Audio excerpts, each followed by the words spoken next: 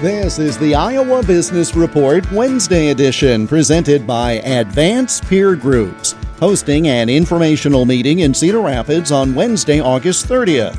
To register or to get more information, go to advanceiowa.com. The World Day Against Trafficking in Persons was held recently to draw attention to the issue of human trafficking worldwide. It's a cause that Iowa Secretary of State Paul Pate and his office have worked on for some time. It's a responsibility for all Iowans, quite frankly. We're very proud of the quality of life we have in this great state, and we all believe our communities are the best. But it's not always the best for everyone. And we've got some folks, unfortunately, who are slipping between the cracks and are being abused and mistreated through trafficking, both sexual and labor trafficking.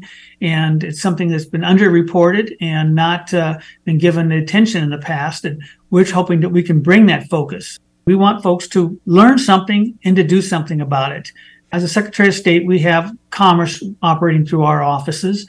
We have over 250,000 businesses that touch this office. And to me, it was a natural to be able to inspire and motivate and create an army, if you will, to combat this.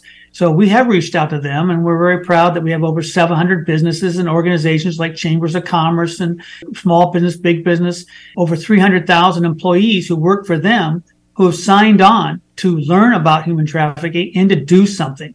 To learn more about IBAT, Iowa Businesses Against Trafficking, go to the Secretary of State's website, sos.iowa.gov. The Iowa Business Report is presented by Advance Iowa and its Advance Peer Groups, relaunching this fall to help business leaders move their companies forward. More at advanceiowa.com. I'm Jeff Stein for the Iowa Business Report.